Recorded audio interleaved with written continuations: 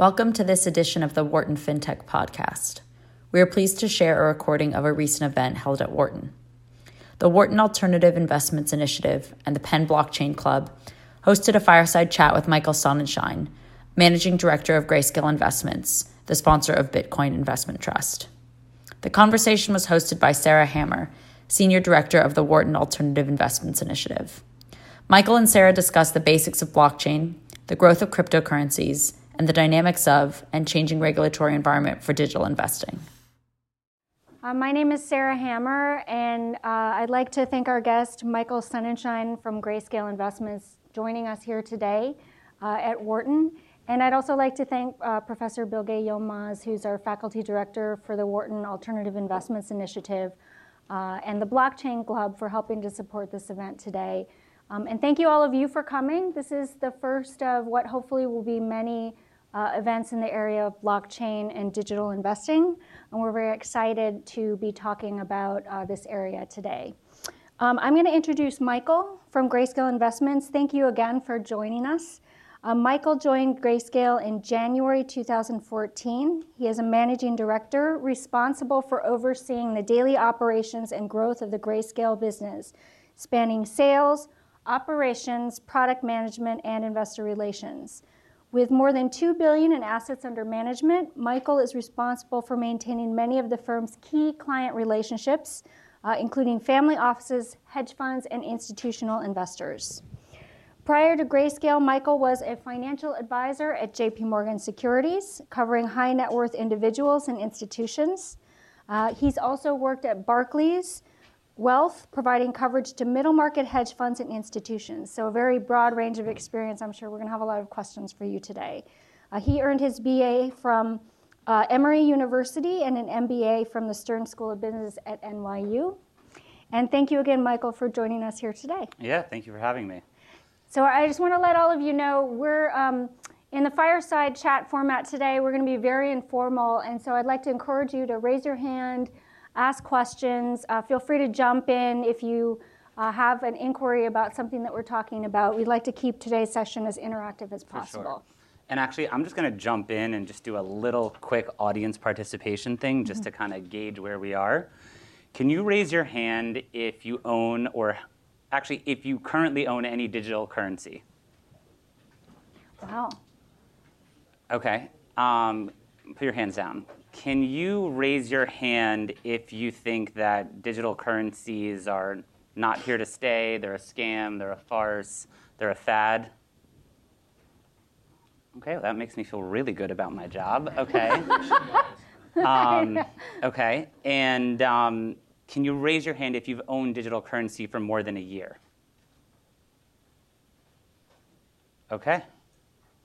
Awesome. This is a friendly, non-hostile audience. I like it. Yeah. Can I ask a follow-up? Can you raise your hand if you have ever mined Bitcoin? Wow.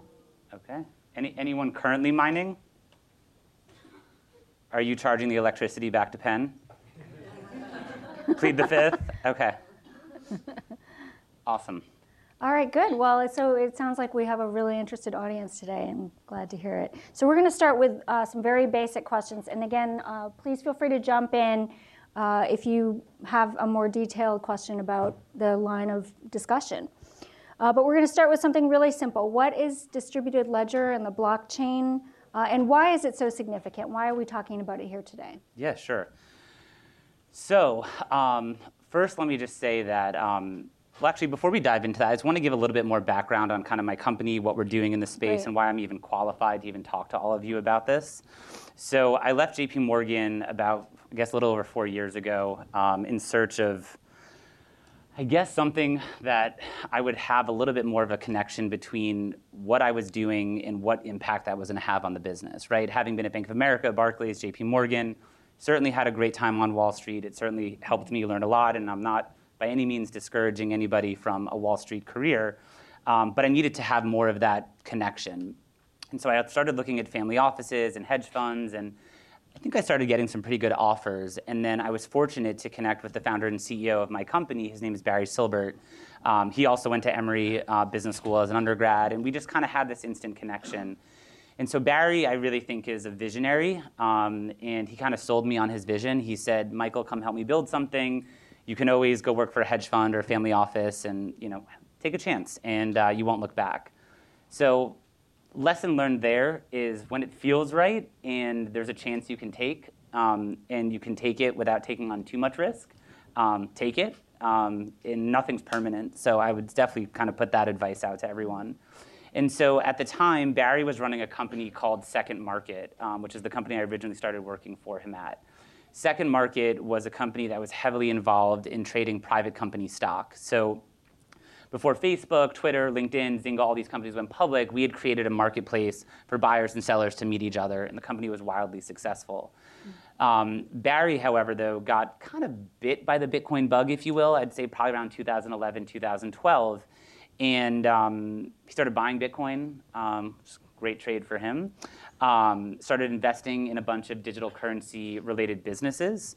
So I would say probably he and Tim Draper would probably be the two earliest angels that were out there investing in Bitcoin and blockchain companies. And so some of his earliest investments are things like the seed round of Coinbase, of which I'm sure there are some Coinbase customers in this room. The seed round of Ripple and the seed round of Zappo, and a lot of the companies that are building the picks and the shovels of this industry. And so that kind of rubbed off on the board, a lot of employees at Second Market, and it caused one side of our business, our broker-dealer, to actually be given the mandate to start trading digital currency. They historically were trading things like Facebook and things like that.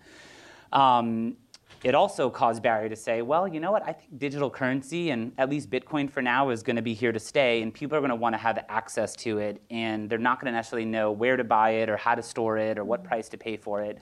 So if we can create an investment product that lets people gain exposure to the asset and removes all of the frictions that I just mentioned, very much the same way GLD does for gold or SLV does for silver on the stock market, maybe we're really going to be onto something here. And so we launched a Bitcoin investment fund back in September of 2013. If you fast forward to late 2015, we sold Second Market, so it got acquired by NASDAQ. And the parts of the business that remained were the parts that were already working on digital currencies. So we rebranded, we repackaged ourselves, and at the beginning of 2016, we formed a new holding company called Digital Currency Group. So Digital Currency Group's mission is to accelerate the development of a better financial system, primarily through the proliferation of digital currencies, blockchain technology, distributed ledger technology, et cetera. And so I think the closest models that we hope to emulate at the DCG level are SoftBank and IAC and Berkshire Hathaway and Liberty. And so basically any company where the parent company, the balance sheet, is used to buy other companies, acquire companies, invest in companies, but doesn't really have a product or a service at the parent level. And so when we formed the company at the beginning of 2016, we did a small capital raise. And so some of our investors include MasterCard and CIBC and Western Union and Foxconn and Prudential, New York Life, a whole bunch of really kind of corporate strategic investors that were interested and kind of wanted a front row seat to what was going on in the space. And so today, DCG, we're all in New York, and we're basically broken down into, I guess, 3 buckets of assets. So the first of those is venture capital. We've now invested in over 120 different digital currency-related businesses in more than 26 countries around the world. So it makes us not necessarily the largest check writer, but it certainly makes us the most prolific investor in the industry. And our portfolio, I'm very pleased to say, is doing very well. It's probably running at an unsustainable 60-70% IRR, which is just insane. But it's not so much kind of the value that we're getting from the return on these investments or where these companies are growing and the marks that they're raising their next rounds at. It has more to do with kind of the insight that we get from our portfolio companies. So for example, we have an investment in the leading Bitcoin exchange in India. And so something like that gives us really good data to say, is this really happening on the ground in India? Are people really excited about this? And what were their volumes 3 months ago and 6 months ago and 12 months ago? And so examples like that are kind of really helping us to ensure that we're all not just drinking each other's Kool-Aid in the office every day, but that what we actually believe is transpiring on a global level is in fact happening. And so VC is the company's balance sheet. It's not a fund. So we continue to deploy capital opportunistically. The second bucket of assets is just digital currency. So on our balance sheet, in addition to cash, receivables, all the things all you finance folks know is on a balance sheet, is a lot of digital currency. So we have principal positions now primarily in Bitcoin, Ethereum Classic, and Zcash are kind of our three highest convictions. And then we also opportunistically will trade in and out of some things and largely have stayed away from ICOs. And that's something we can get into talking about tonight if the audience wants to talk about ICOs. And then the third bucket of assets that DCG has are subsidiary businesses. So if any of you are actively involved in the space, actually raise your hand. Who has been on CoinDesk.com? Okay. Good amount. Okay, so CoinDesk is the leading news, research, media, events platform for the digital currency space. It's a business we acquired in 2016. And again, they're kind of like the HuffPost, Financial Times, WSJ for our industry. And then the two other businesses that work very closely together, one is our broker-dealer business, took on the name Genesis Global Trading.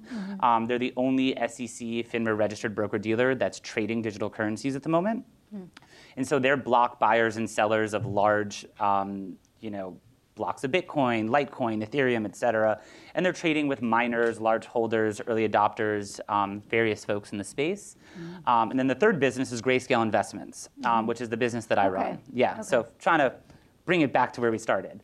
So Grayscale is a digital currency-focused asset manager. And so if any of you are familiar with business models like WisdomTree, Vanguard, PIMCO, iShares, et cetera, we are hoping to emulate that business model by launching an entire family of products that let people access digital currencies through traditional investment structures.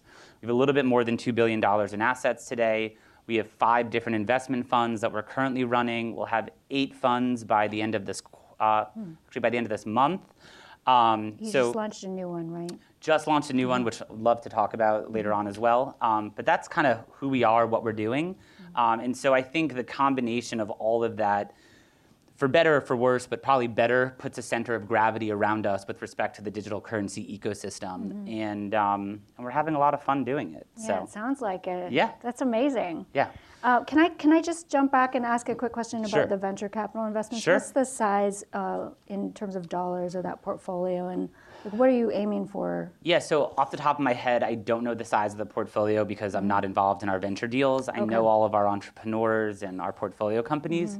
If you guys go on Crunchbase or any other VC tracking site, I'd say about 95% of our investments are publicly known. The ones that aren't are just companies that are in stealth mode. So you can see all of our funding rounds and stuff like that. Oh, interesting. Yeah.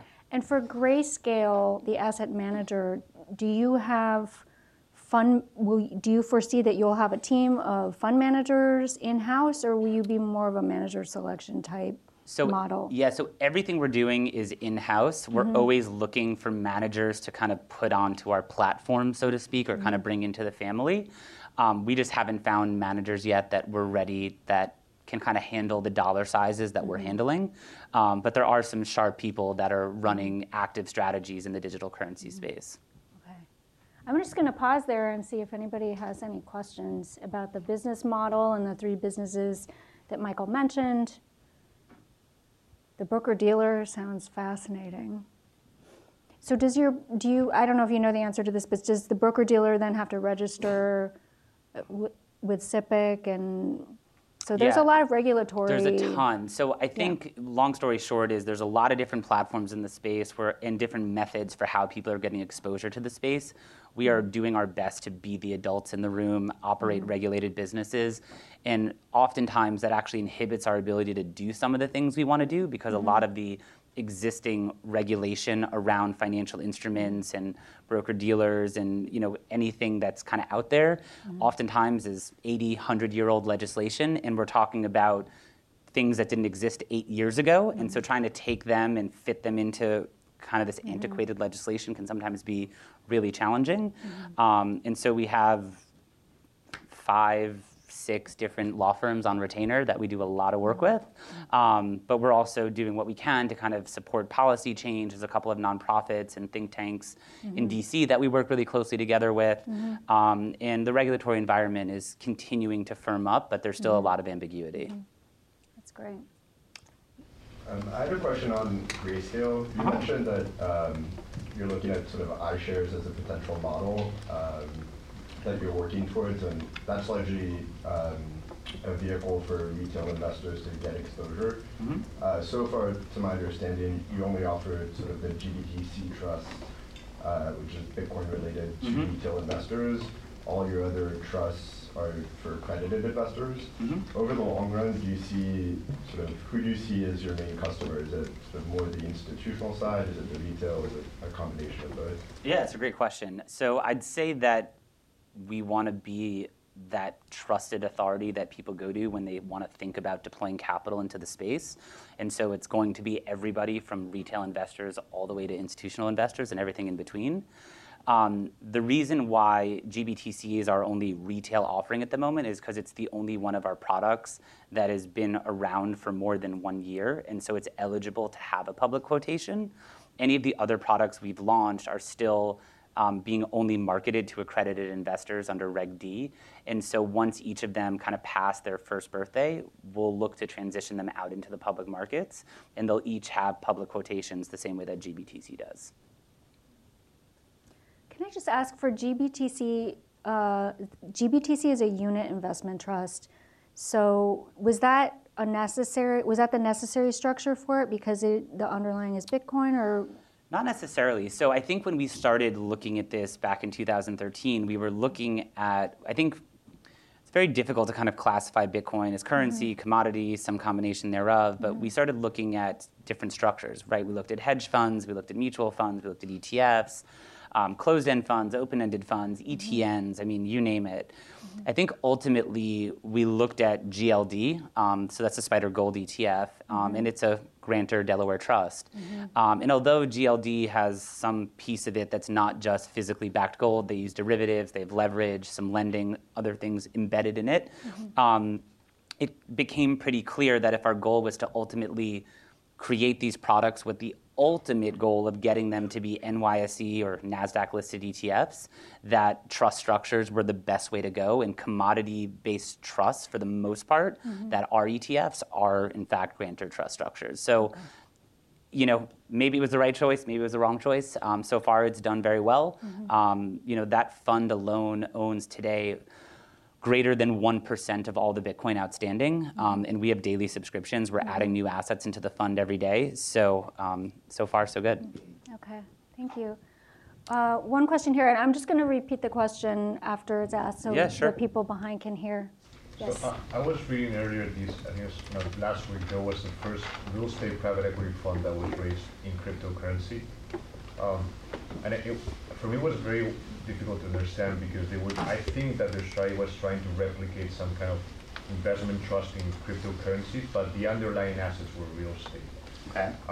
My first question, I mean, it's definitely not the same that you guys are doing, but how do you manage liquidity when your underlying is Bitcoin? Okay, great question.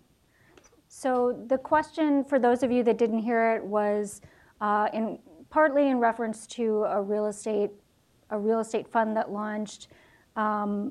And the underlying component of the question is, how do you manage liquidity for a product like GBTC when the underlying is Bitcoin? Sure. So great question. So all of our funds are 506c private placements. So we're raising assets in unregistered, restricted format. And anyone who's buying them directly from us is statutorily held to being in the investment for 1 year, after which GBTC acts as the mechanism by which they get liquidity. So they actually buy shares directly from us, and then a year plus later, anytime they want, can actually sell the shares out into the public market. And so unlike an ETF or even a mutual fund where there's a destruction of shares and then a subsequent selling of the assets coming out of those shares, in many senses, GBTC looks and feels and trades a little bit more like a closed-end structure because the shares are actually never destroyed and the Bitcoin never actually come out of the vehicle and get sold. So liquidity is not something that we're necessarily looking at or concerned about on the way out, liquidity is something that we're always looking at and monitoring on the way in. So as new investors are coming into the fund, if you give us $100 in the Bitcoin Investment Trust private placement, that means we actually need to go out and source $100 worth of Bitcoin. And so we're always kind of monitoring the market, figuring out where liquidity is, et cetera. And so there, historically and still to this moment, Bitcoin has not been something where liquidity has been an issue. In fact, liquidity has only gotten easier for us. Yes. In the back, yes. Yeah, so do you guys hold any kind of cryptocurrency other than Bitcoin and Ethereum? Because there's an ICO every, few days. Oh, so Yeah, so he's asking if we own anything in our funds besides Bitcoin and Ethereum, because there's a lot of ICOs and other assets coming to the market. Can you raise your hand if you think you know what an ICO is? Can you raise your hand if you've participated in an ICO? Can you keep your hand raised if you participate in an ICO and you still think it was a good thing to participate in?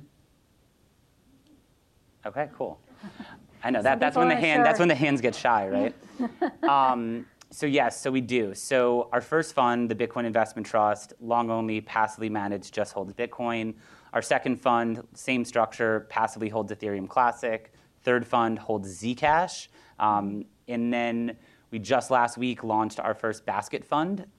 So that fund is Bitcoin, Bitcoin Cash, Ethereum, Litecoin, and Ripple is its current composition. It's intended to cover 70% of the digital asset market and will be rebalanced every quarter. There's a lot of other qualifiers and disqualifiers for inclusion in the fund that has to do with our ability to be on board with the custodial solutions available for a given asset, liquidity, a whole bunch of criteria, but that's its current composition. And then we're launching a whole suite of other products in the coming weeks that'll include things like Litecoin, Ripple, so on and so forth. But we have vehemently stayed away from ICOs, and I do not think ICOs will be a part of any of our product structures anytime soon. Before we take another question, can I just jump back? Sure. Could you talk a little bit about the difference between Ethereum and Zcash for anyone in the audience who's not familiar? Yeah. Raise your hand if you know what Ethereum is. Raise your hand if you know what Zcash is. Okay, wow, this is great. Okay, so Ethereum. So Ethereum is a digital protocol that was, for the most part, not intended to be money, whereas Bitcoin was. And the idea for Ethereum was that it was going to be this quote-unquote gas, the same way gas powers a car, that would allow for all these amazing decentralized applications, right? And a decentralized everything. So Ethereum was going to be this platform on which you could build all of these decentralized applications. And so it started to be contemplated, well, why do we have JP Morgan Chase? Why not a decentralized bank? Why do we all use Uber to get us from here to there? Why not a decentralized model, et cetera? And so Ethereum, although there's a fantastic group of developers growing rapidly all over the world that are working on building these applications that use the Ethereum token to power them and incentivize security on that network and participation. For the most part, Ethereum and its subsequent price rise has largely been driven by Ethereum actually becoming the fuel for ICOs, or initial coin offerings. And so that has primarily been the funding mechanism that has been received by those who are raising ICOs. And we can talk more about Ethereum and different applications and things that I'm seeing being worked on, et cetera. And I think someone here was working at Consensus, so we can talk about that too. Zcash, on the other hand, is a protocol that was launched a little over a year ago, probably about a year and a half ago. And so Zcash very strongly borrowed from the Bitcoin code base, things like a 21 million coin cap on its issuance, a defined supply rate, things like that. But one of the features or I guess attributes of Zcash that was really important to its structuring and its launch was that it was going to have a shield of privacy built into the transactions. And so in things like Bitcoin, if I send Bitcoin from me to you, not only is that record of that transaction forever embedded on this immutable ledger, the Bitcoin blockchain, but actually everyone can see it. You can look back at the address that I sent to you from and see how many other Bitcoin reside on it. You can look at my address and say, well, that Bitcoin that Michael just sent me, where else has that Bitcoin been? And you can trace it all the way back through time looking at the blockchain. On the contrary, Zcash said, well, that's really great, and let's build upon that. But there are some non-nefarious attributes or non-nefarious activities that could be undertaken using a digital currency that had a shield of privacy built into the transaction, where I'm able to send Zcash to you, but it's completely anonymized based on where it's coming from and where it's going to.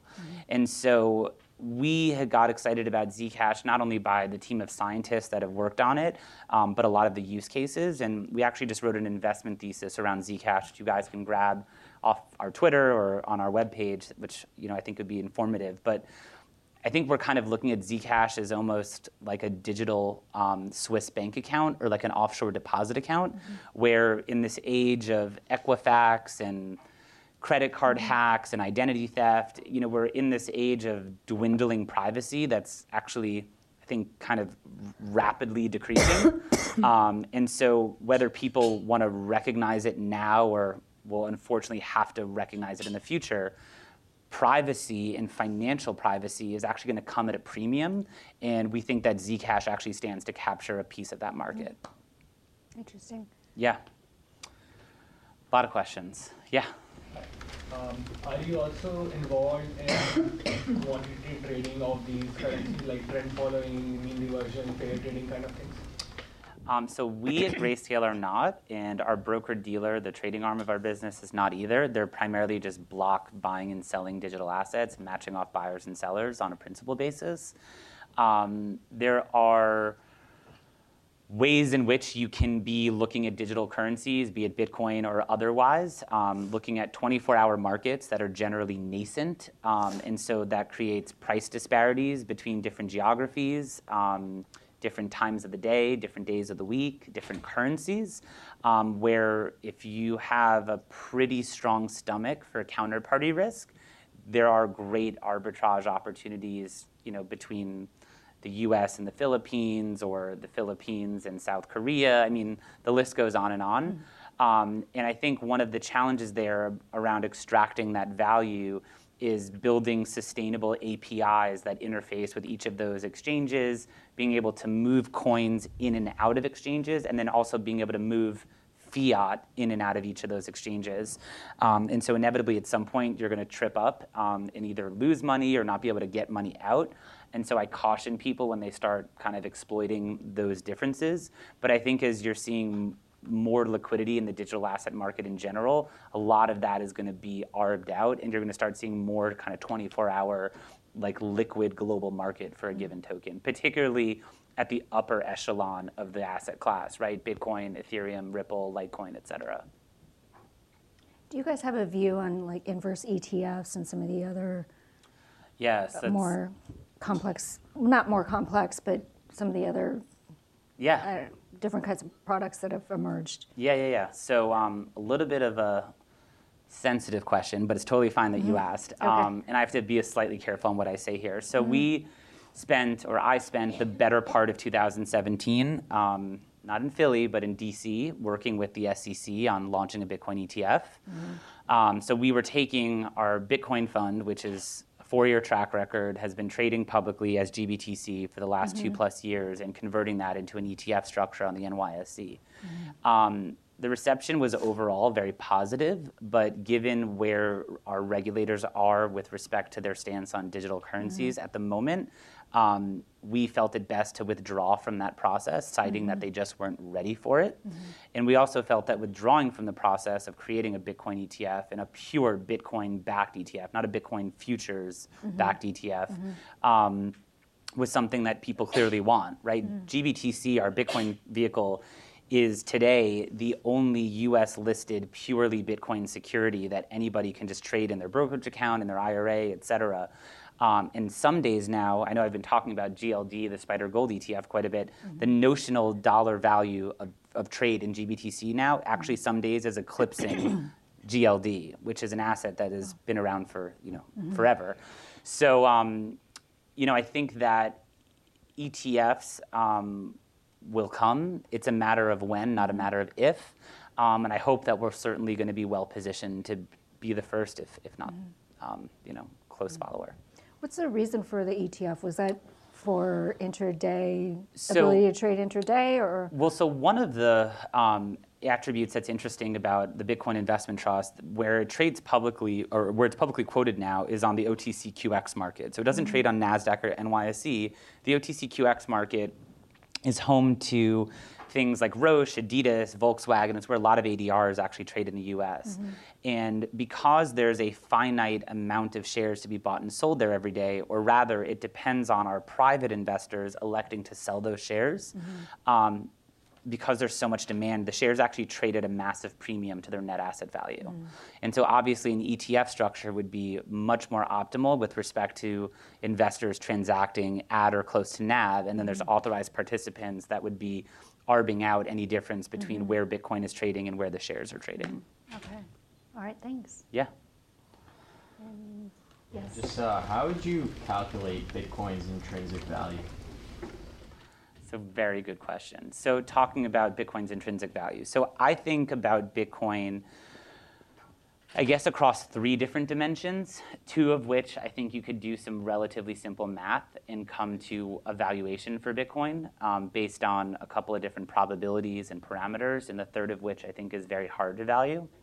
So the first of those is looking at Bitcoin as digital gold, or gold 2.0. And I don't want to offend any gold bugs in the room, but everybody looks to be about my age or thereabout, and gold is not something that generally resonates with our demographic. So I'll kind of shit all over gold, if that's all right. It's an antiquated investment. It is something that we have all kind of glommed onto as this doomsday scenario, store of value, inflation hedge, safe haven asset, because gold has these physical attributes that make it non-corrosive, et cetera. But what we often overlook is that the lion's share of the world's gold is sitting in vaults underground. It's not really used in industrial applications. Its divisibility is pretty difficult. Its portability is very difficult.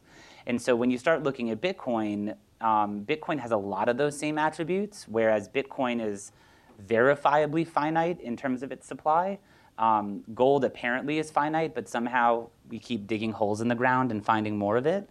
And you have people like Peter Diamandis who want to start mining asteroids for gold deposits and other things like that. So when you start looking at that, Bitcoin has a lot of the same attributes as gold, but then is also much more divisible, obviously a lot more portable, and then certainly has a lot more utility, right? You can actually use Bitcoin to send payments around the world instantaneously for free. You can use it at merchants like Expedia and Overstock and Dell and so on and so forth. And so we think that Bitcoin as a gold 2.0, which I think is one limited use case for Bitcoin, is something that investors are starting to understand. It's starting to resonate with them. And so it's conceivable that Bitcoin captures some percentage of the $7 trillion plus currently in gold and gold products over some period of time. So you assign some probability to that happening. You say Bitcoin captures 1, 5, 10% of that,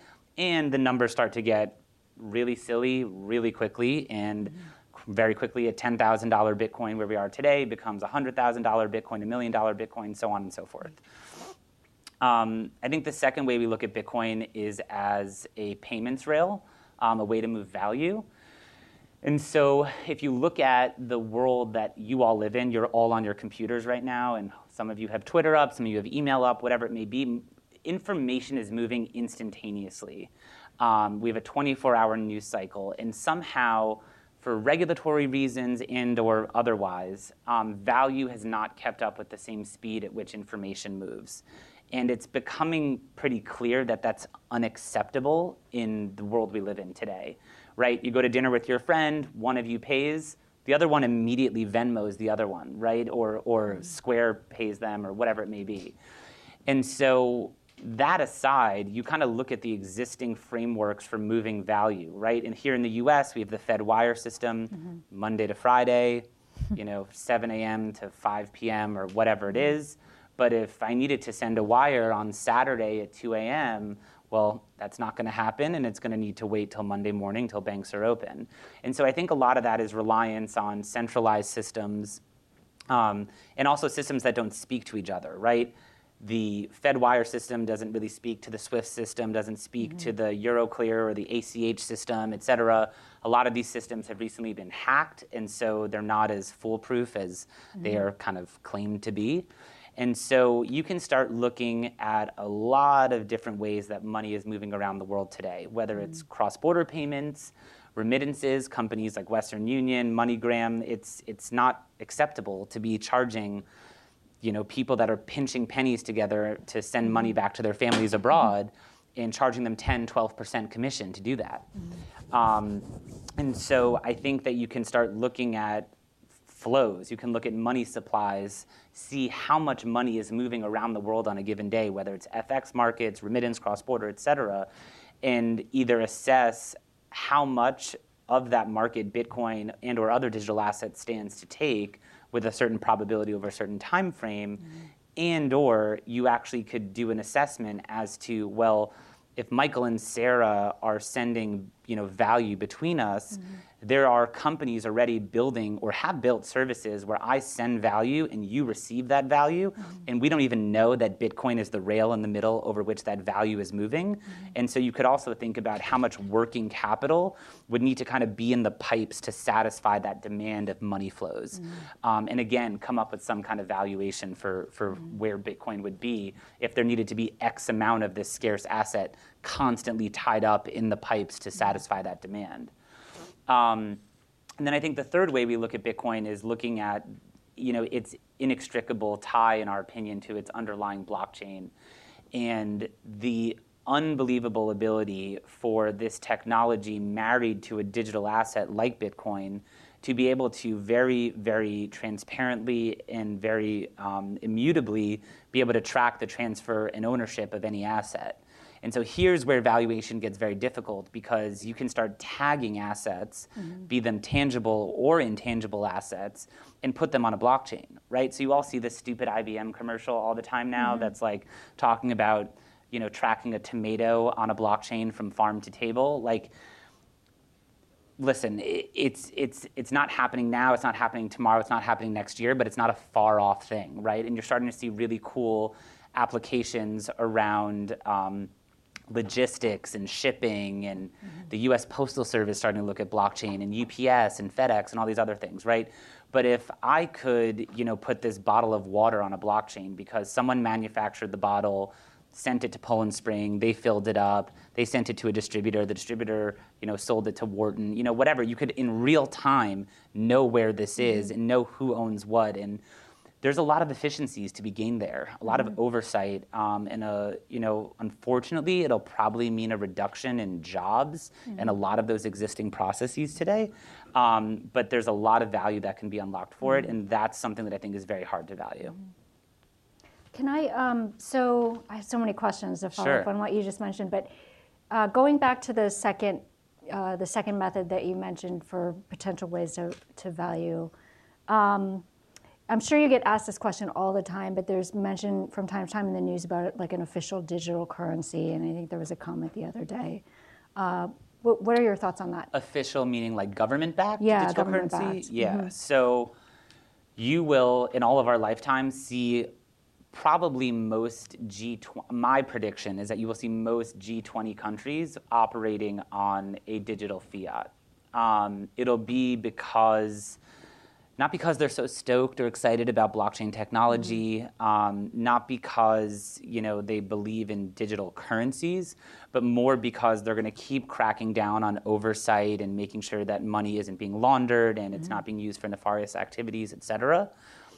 Those digital fiats won't retain the same attributes as the digital currencies that I'm here talking to all of you tonight about, because governments and central banks will still need the ability to pull all the levers that they pull. They're not going to ever commit to capping their digital fiat the way that Bitcoin is capped at 21 million units.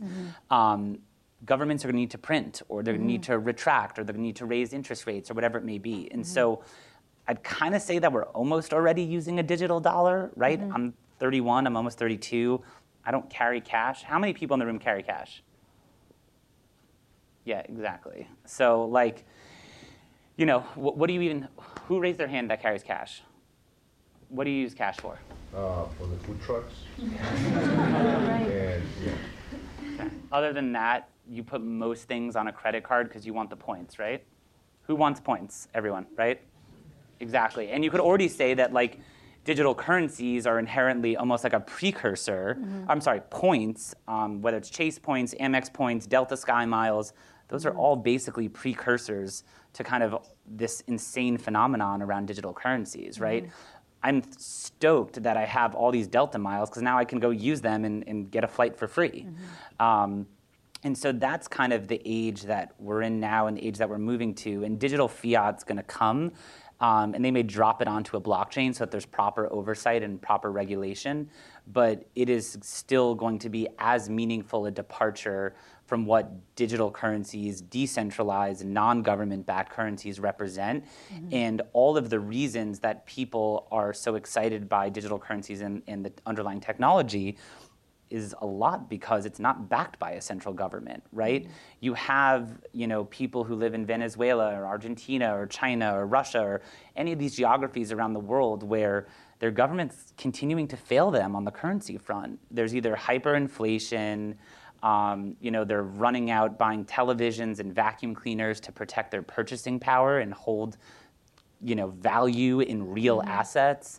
There's capital controls, so they can't move money. Half the world's adult population doesn't even have financial services access. So everyone in this room has a credit card, right? Raise your hand. Everyone has a credit card? Almost everyone? Okay. Does everyone in this room have a bank account? Raise your hand if you don't have a bank account. Okay. Oh, you do have a bank account? Okay. Yeah. No, we weren't going to judge you either way. No don't worry. judgment. So She only uses cash. yeah, exactly. So, you know, that being said, we all have to realize how much we take that for granted, right? Every single one of us can walk into any bank. They'll gladly have us as a customer. We have a myriad of choices. We could all get credit cards. We can all get lending. You know, God forbid something happens to us, systems are in place to pass that money to our family members, next of kin, et cetera. We take all of that for granted. And when you kind of take that developed world bubble that we all live in, whether we all want to admit to it or not, half the world doesn't have that. And so that means that you can't finance your education and take out student loans. It means you can't finance a business and itch that entrepreneurial side that you have that you want to launch something. It means you can't store money and pass it on to your children, et cetera. And so when you take those ideas and marry them with some of the fiat issues going on in certain geographies of the world, and then you kind of throw digital currency into the mix, well, wow, now something seems really attractive here where I no longer am placing my faith in a government that's constantly failing me, and I can return the power over my value back to myself. And so I believe that digital currencies, Bitcoin or otherwise, are the springboard to financial inclusion. And we're in the early stages of seeing that happen. But there isn't much of a, there's no like big hurdle that needs to be overcome to create that because everyone has a cell phone in this room. We don't need to raise hands for that, okay? So, you know, whether you have a brand new iPhone 10 or just a simple feature phone, you can send and receive digital currency even through things like SMS. And so everyone in the world has one of those, right? And so that is really the precursor to, I guess, getting online or getting on this network. And so I think we're going to see a lot of that. Great. Thank Yeah. you. All right. Yes. Can you talk something about competition among different kinds of digital currency? Yeah, so there are now, I don't even know, probably close to 2,000, if not more, digital currencies that exist today. The reason why there are so many and you're continuing to see so many come online has primarily, I think, to do with how easy it is to launch a digital currency. So I can take the Bitcoin code base. All of these are open source projects, right? And so I can take the Bitcoin code base and I can say, you know what, I'm going to tweak one tiny thing about this, call it Michael Coin, launch it, and see if it sticks, see if people care about it. And so a lot of those 2,000 plus tokens that are out there and all the ones that keep coming online, there's a lot of that going on. You also, though, have some very smart people that are quitting their day jobs and going in on this full time that are launching digital currencies that have very targeted use cases. Oftentimes, or historically, maybe not so much anymore, it's been people looking at failures or what they perceive to be failures in Bitcoin because it's the most known, the most accepted, most traded digital currency and trying to improve upon it or build upon that failure or somehow extracting something out of that. But I would say that primarily my belief is that when kind of all the hype around this dies down, you're going to see something that looks somewhat similar to the precious metals family where you have maybe 10 digital currencies that matter. They'll each have different addressable markets, different use cases, different prices. And so, for example, Bitcoin may just be that store of value coin, right? It may just be what we all use to sock money away, or there's a new child that's born in the family, you give them a Bitcoin, or whatever that may be. And it's nothing else. And then maybe we use something like Zcash as where you store your privacy, privacy wealth, right? Something you don't want other people to know that you have. Maybe use something like Ethereum or Ethereum Classic for smart contracts and Internet of Things applications. So they can coexist alongside each other, but I can be very confident in telling all of you, all 2,000 plus of these things, or maybe there'll be 5,000 of them by the end of the year, I have no idea, they will all not continue to exist. Yeah. What are your opinion on stable coins? Does anyone know what a stable coin is besides you? Okay. The people from the people from the Wharton Blockchain Club? Yeah, okay.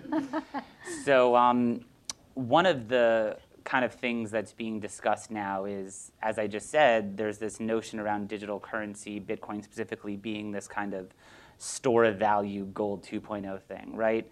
Gold can be volatile and certainly is from time to time, but Bitcoin is certainly a lot more volatile than that. And so how is it that you can call something with as much volatility as Bitcoin has a store of value? And so there's this concept around creating stable coins. And like the name implies, they're going to be stable, right? I'm not sure there's enough track record of what they're trying to do to have a really informed opinion about them. I'm generally kind of skeptical of them. I'm not sure they necessarily need to exist. But what you'll probably see is 1, 2, 3 of them come online. People kind of watch them, monitor them, say, oh, that's a great idea, but let me build upon that, right? And then you're going to start seeing kind of this whole family of stable coins built out, the same way that there's several privacy-focused coins. There's Zcash, Monero, Dash, et cetera. And so you're starting to see kind of these sub-segments within the digital currency space where people are trying to compete for, I guess, kind of that same market share that I was just referring to, that there will be different digital currencies for different use cases. Yeah? You haven't asked a question yet. So you talked about there'll be 5,000 and then you come down to 10, 15. I mean, how do you look at these? What are the attributes that these guys will do? How will you kind of foresee that trend or try to invest in those companies? How do you shortcut that? Sure. So the first 3 products that Grayscale launched in this order were Bitcoin, then an Ethereum Classic product, then a Zcash product. Again, those are high convictions for our parent company, DCG. Those are a lot of what its balance sheet is invested in. And I think I'll almost, if I can even say this, we've been conservative in our space, if you will, where we identified Bitcoin early on as really having a couple great attributes surrounding it, a defined cap, a decentralized governance structure, certain divisibility, real-world use cases that we can get our heads around. And so when we put people into Bitcoin and then they went up 2, 3, 4, 5, 6, 7,000%, which they did. And then we launched product 2, or we're looking for product 2. Well, we had to say to ourselves, if I knock on your door and you're a product 1 investor and you're up 7,000% on product 1, I'm a nice guy, but you can all judge that as you will. You'll probably take a swing on product 2, right? Our first idea was good, hopefully our second one is. And so we're constantly evaluating what's coming up in the world and what our customers are asking us for. But it's honestly, the secret sauce is not that crazy. We like defined caps on coins because it creates scarcity value immediately. And there are a lot of tokens that don't have defined caps, Ethereum being one of them, whereas Ethereum Classic does have a defined cap. We like to see coins that have decentralized governance structures. And so when you look at kind of what we were just talking about of all these central banks all over the world that are destroying their currencies, et cetera, and there's central figureheads, we really favor coins where there's decentralized governance structures and you have all different teams competing, checking each other, saying, well, we think it should be this way, we think it should be that way, and kind of the best ideas and the best stuff historically has come out of that competition and multiple teams working on something. So I think, defined cap, decentralized structures certainly look at immutability. And so we call us blockchain purists, but when the Ethereum blockchain had an event that reversed transactions, it gave us significant pause about its ability to be a platform on which enterprise applications and other things like that could ever get deployed.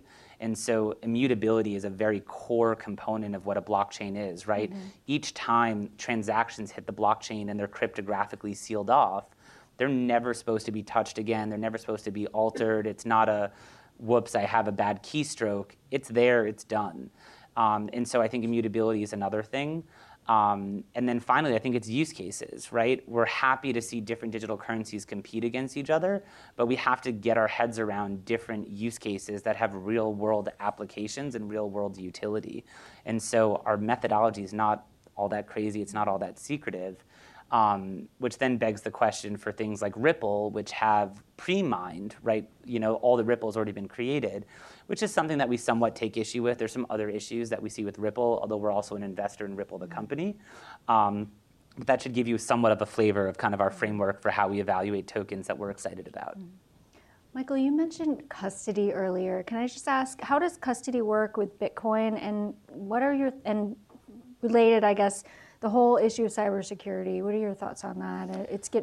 It's mentioned a lot when it comes to the digital currencies. Yeah, so cybersecurity is something that we take probably more seriously than anything about our business. With greater than $2 billion of digital currency at our disposal, you might imagine that there's a pretty large target on our back because digital currencies can and do get hacked. And again, let me be clear about that. Digital currencies don't get hacked, wallets get hacked, exchange accounts get hacked, et cetera. But like Bitcoin, for example, is not something that ever has been hacked. So I just want to make that distinction because the popular press doesn't do that good of a job. So the US dollar, never been hacked. The Chase Bank on the corner, when the security guard's out to lunch, someone comes in and robs the bank. That's a security flaw at the Chase level. That doesn't mean the US dollar is fundamentally flawed, right? If a robber comes in there and absconds with a bunch of cash. And so similarly, that's kind of what has happened with Bitcoin, where products and services, be them wallets or custody solutions or exchanges, et cetera, have been hacked because they've left a back door open for someone to exploit, but the protocol itself hasn't been hacked. So for us, we have to constantly be evaluating what service providers are coming up in the world providing custody for digital assets. So until probably about 2-ish, 3-ish years ago, no one was really doing that. And so we actually had to do our own custody work, which was very scary, caused us to lose a lot of sleep. And so I think the first real custody business we got excited about was a company called Xapo, X-A-P-O, not Zappos, like the shoes. And we invested in Zappo. They have a phenomenal team and a really strong track record of building great businesses. And what Zappo basically set out to do was to become the Brinks, if you will, of the Bitcoin ecosystem. And so they've developed this globally dispersed series of offline vaults that can hold the private keys to digital assets and Bitcoin specifically. They don't service other assets besides Bitcoin. And so through a very extensive due diligence process with them, our attorneys, accountants, auditors, et cetera, we got very comfortable with the Zappo solution and the fact that there was no single point of failure within their system and that it obviously worked commercially for our business. And so all of our Bitcoin for our Bitcoin investment fund is all custodied with Zappo. So we have a third-party custodian. Okay. There are other firms like BitGo and Ledger and a couple more that are coming online now that are also businesses solely devoted to building custodial solutions for digital assets. And other ones besides Zappo have opened up their architecture to other digital assets, which I think is smart because they're recognizing that investors are not only just investing in Bitcoin, but they're investing in other assets as well, usually with the idea that they're building either a diversified portfolio of digital assets and or just putting money into the assets that they're excited about. So custody is still like an ongoing thing. It's still a nascent part of the industry, but there are some really fantastic companies that are doing that. And so Zappo and I'd say Ledger are probably the two that I'm most excited about and most familiar with. Yeah? Thanks. From your vantage point, why is there such an appetite for ICOs? Why is there such an appetite for ICOs? In particular in Asia, as I hear. Yeah. So ICOs, just make sure the whole room is on the same playing field, is an initial coin offering. So an initial coin offering similar to an IPO, like a company going public on the stock exchange, is a way to raise assets for a project in a completely decentralized way. So it very much kind of circumvents the existing asset raising framework of having underwriters and a syndicate of banks that underwrite a deal, et cetera.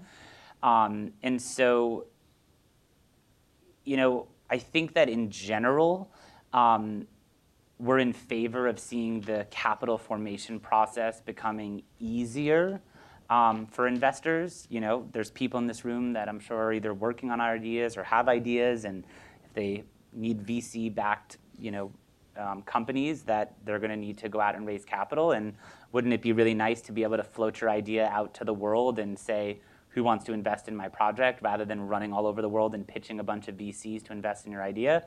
Yeah, it sounds a lot easier. The reason why there's such a craze for this is because I think a lot of the people that are investing in the ICOs are seeing it as opportunities they wouldn't otherwise have the opportunity to participate in. And so usually really great ideas and really great projects are reserved for the Andreessen Horowitzes of the world and the Union Square Ventures of the world and the Kleiner Perkins of the world, right? The leading VC funds, which immediately kind of give your project a stamp of validation, because these are the people that have invested in Facebook and Uber and Twitter and all these other things. And so the other reason why ICOs are going the way they are is because of the valuations that people are fetching for them.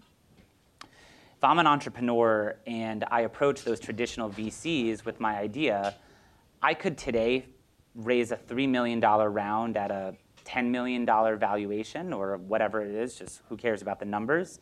If I were to take that same exact project and do it as an ICO, I could probably raise $30 or $50 million at like a $300 million valuation. And so because there's such a frothiness in this market and so many people willing to participate, entrepreneurs who are doing this for the most part are kind of, I guess, you know, exercising the, you know, their control over this craziness. And if people are willing to fund them and take, you know, their money, then they're going to do it, which I think is highly concerning. And I think you're starting to see a lot of regulation and kind of warning shots from the SEC that ICOs are being done usually in an illegal framework, and they're circumventing, at least in the US and for US securities regulation about asset raising that it's not really complying with it at all. It's actually kind of giving it the middle finger, and I think the SEC is pissed off. And so I think you're going to see a lot of enforcement action starting to come out around this, and you're starting to see a little bit of that. And I think the other thing that's going to cause the ICO market to ultimately die down, and I'm not saying every ICO is a scam or the entrepreneurs behind it aren't necessarily credible or won't ultimately run a great company, but it's almost more like a promissory note, right? Because usually at the stage where an ICO is being raised, you know, Sarah and I say, hey, everyone participate in our ICO. It's just this idea, or maybe we wrote a 10-page white paper, and it was enough to get everyone in the room to contribute a bunch of Ethereum in exchange for a token that is tied to our project. The issue is that there's no governance. There's no oversight of this token that we've given you in exchange for your Ethereum. There's no one saying, we must deliver on X, Y, and Z in 3 months, 6 months, a year. And so it's kind of like an empty promise. And so I'd be very surprised to see even a small percentage of the ICOs being raised, to see the entrepreneurs behind them actually deliver on what was promised in their white paper or in their ICO raise, let alone when the SEC cracks down on them because they did it illegally and they grant everyone who invested rescission rights. They're going to have to return a lot of capital to a lot of people, and that's going to be a pretty scary thing for Ethereum and for a lot of these founders in general. So if the value of Ethereum is being driven by these ICOs, would you see a cratering in the SEC? Because they're already recommending that. I mean, they're basically enforcing it by injecting the funds, right? That's the way they're doing things. On a personal level, I think that Ethereum has a brand. I think people are excited about it. I think there's a market for it. I think you'll still continue to see speculation around Ethereum, and so it will be here.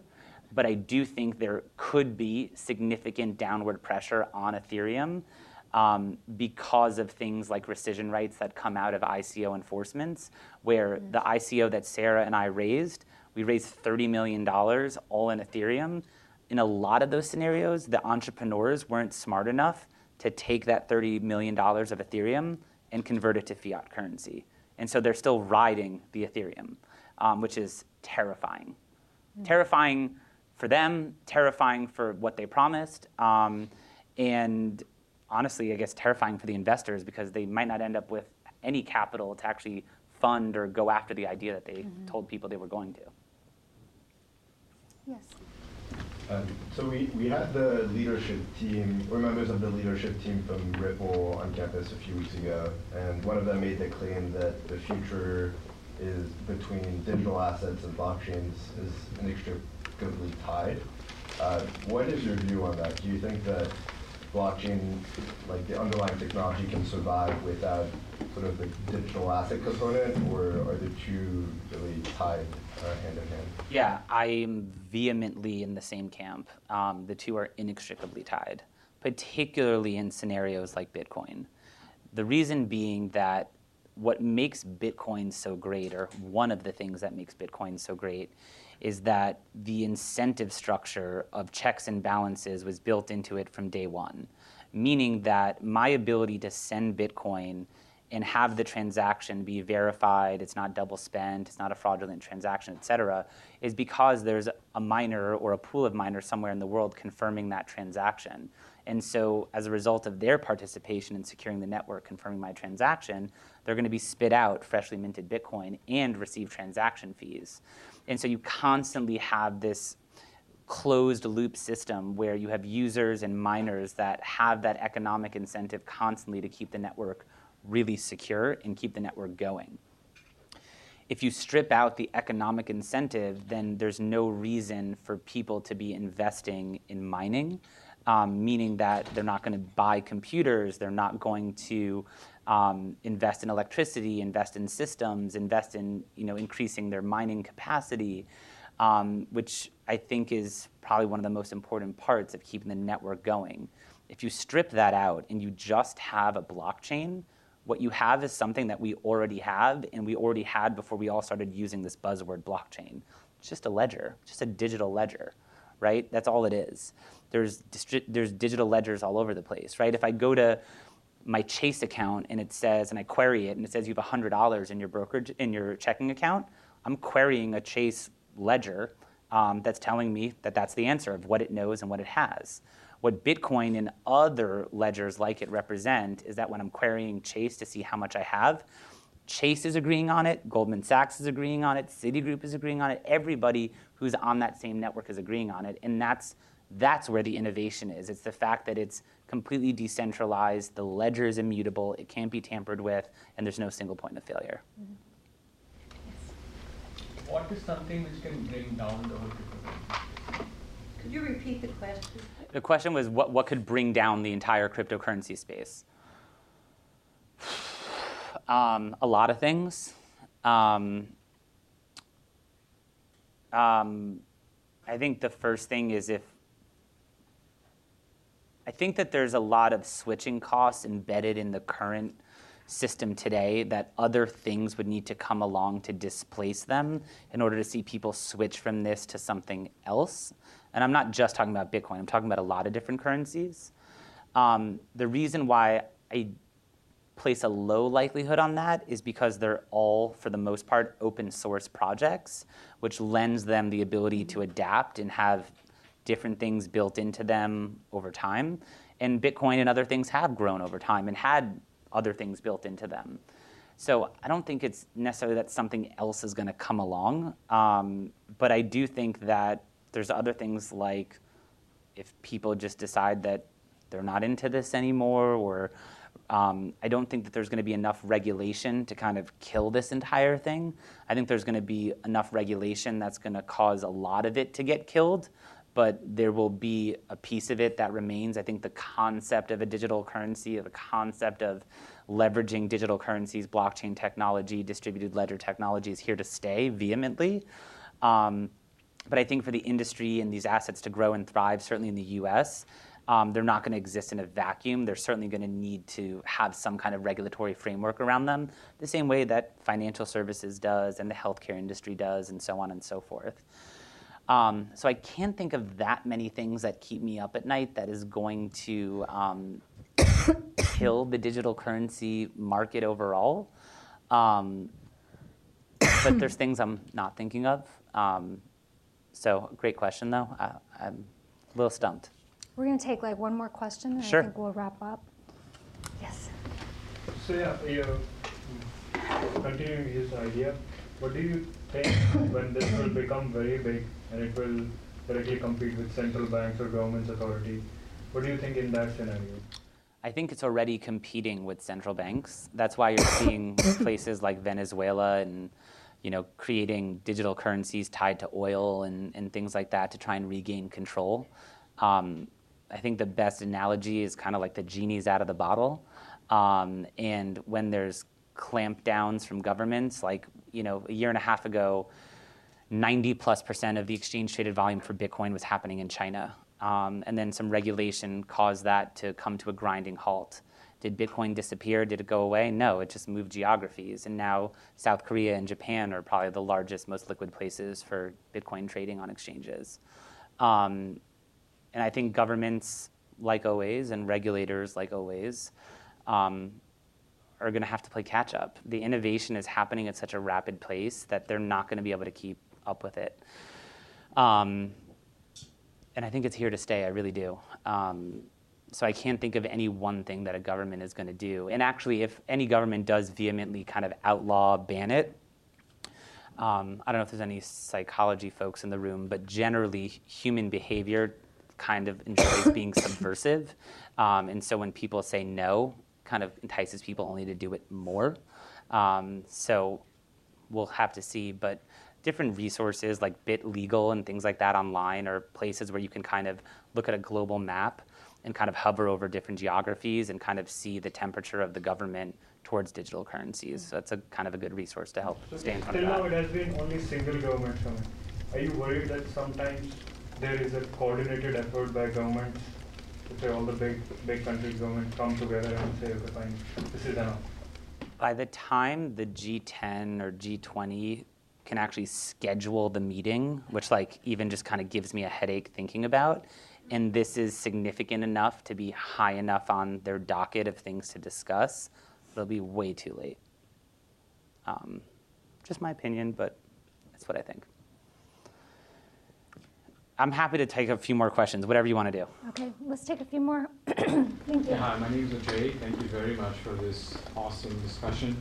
So just recently I read about 7 days ago, the Fed president from Minnesota, Neil Kashkari, he came out and said that Bitcoin is a novelty and it's for toy collectors.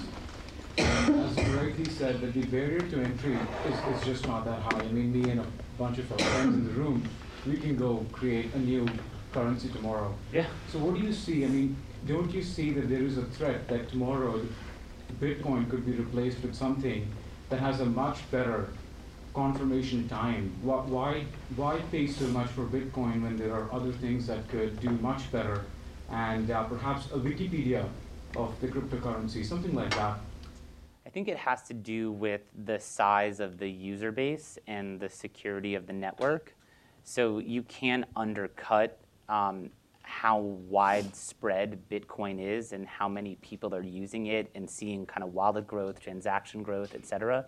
That's why Bitcoin is having growing pains, right? The Bitcoin network is being used so much now that it's bogged down and there's a transactional backlog, almost like Black Friday when everyone's running around with their credit card shopping. It takes a long time to get responses from the Visa server farm. That's been happening in Bitcoin for a while, and so arguably a sign of its success. And so it has to do with the network effect and how many people are building on Bitcoin and or using Bitcoin. I think keep it up in the lead. I also think you can't undercut the open source nature of it. And so if a bunch of you really smart Wharton folks get together and launch a digital currency, keep in mind that any attribute or feature that you add into that becomes popular enough or something that people want, it can just get integrated into Bitcoin. So you have to keep in mind the open source nature of the project, that it can continue to sustain a competitive advantage, partially because it's an open source project. Mm-hmm. All right, one more question. So Union Square Ventures has a really famous theory around sort of the FAT protocol theory, which is that unlike sort of traditional web companies where TCP/IP, SMTP accrued no value, it was the companies like Facebook, Google that were built upon it that created a lot of value. Mm-hmm. What is your view of that in the crypto world? Do you think that is it the Bitcoin protocol, the Ethereum protocol that's going to accrue all the value, or is it sort of the Coinbases and the other applications that are getting built upon it? Yeah, it's a great question. So I think there's zero doubt that there will be some very profitable, very high-profile companies that will come out of this industry that will be very important for years and years to come, whether that's Coinbase and Ripple and kind of those two which have achieved that unicorn status or others. I think a lot of them will be acquisition targets for a lot of the incumbents. So like, will a State Street or a Bank of New York, who are arguably some of the largest custodians in the world, look to purchase companies like Zappo or BitGo or Ledger? Yeah, they're going to have to, because they're never going to have the manpower or the bandwidth to build these solutions. They're going to need to buy them because it's going to take them too long to do it.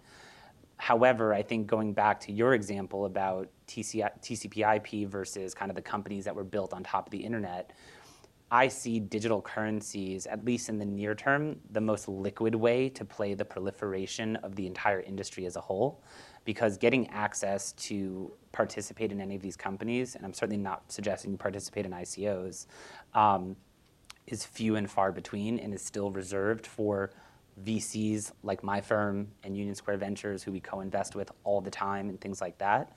And so arguably any of the companies that are building products and services on top of these application layers, right, be it the Bitcoin network, the Ethereum network, et cetera, they're only going to be thriving, successful companies if those underlying currencies are being utilized quite a bit. And so we tell people who are approaching the space, the first place to get exposure is to the currencies themselves. And if you have the bandwidth, the wherewithal, and the patience to be able to invest in any of the companies, great. But a lot of them are going to be duds. That's why we have 120 companies in our portfolio.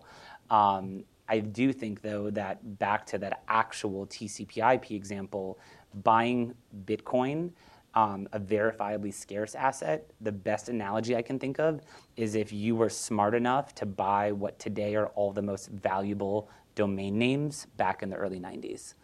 So if you bought Apple.com and Amazon.com and all these other things back in the 90s, like that to me is what you're doing when you're buying Bitcoin today. It seems like one of the biggest reasons that governments might want to crack down on this is tax. Mm-hmm. That it's going to be increasingly difficult to collect tax on different transactions. And so how big a threat is that, and what do you think would be the response? I think whether people are transacting in digital currencies or live their entire lives in cash off the grid, there will always be people who are skirting taxation. I think the IRS actually was very smart. In 2015, they put out their guidance around the taxation of digital currencies, which was something the industry was dying for. In the year that followed, only 800 people, myself being one of them, declared digital currency gains on their tax returns. And there's a really high-profile case going on right now with Coinbase where they're wanting to turn over transactional records so that people are paying taxes on those because the IRS classified Bitcoin as property, and so you should be paying long and short-term taxable gains on it like you would with a stock. Mm-hmm. But again, something like Bitcoin, which has this, transparent ledger that everyone knows about, and at some point, whether it's the on-ramp through an exchange or the off-ramp through an exchange or a transaction, you're going to ultimately identify who you are.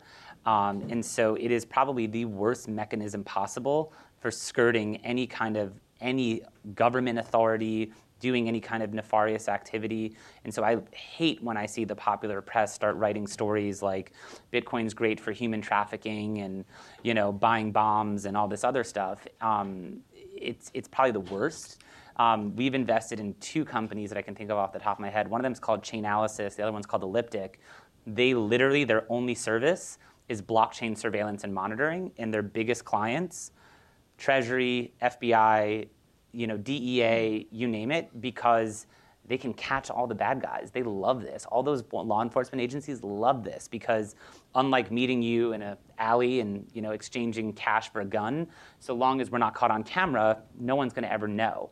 On the other hand, if I'm buying a gun from you and paying you in digital currency like Bitcoin, that's a transaction that's forever going to be on that blockchain, and at some point, that's going to get tied back to me. It's a terrible mechanism for doing anything you wouldn't want to be caught doing.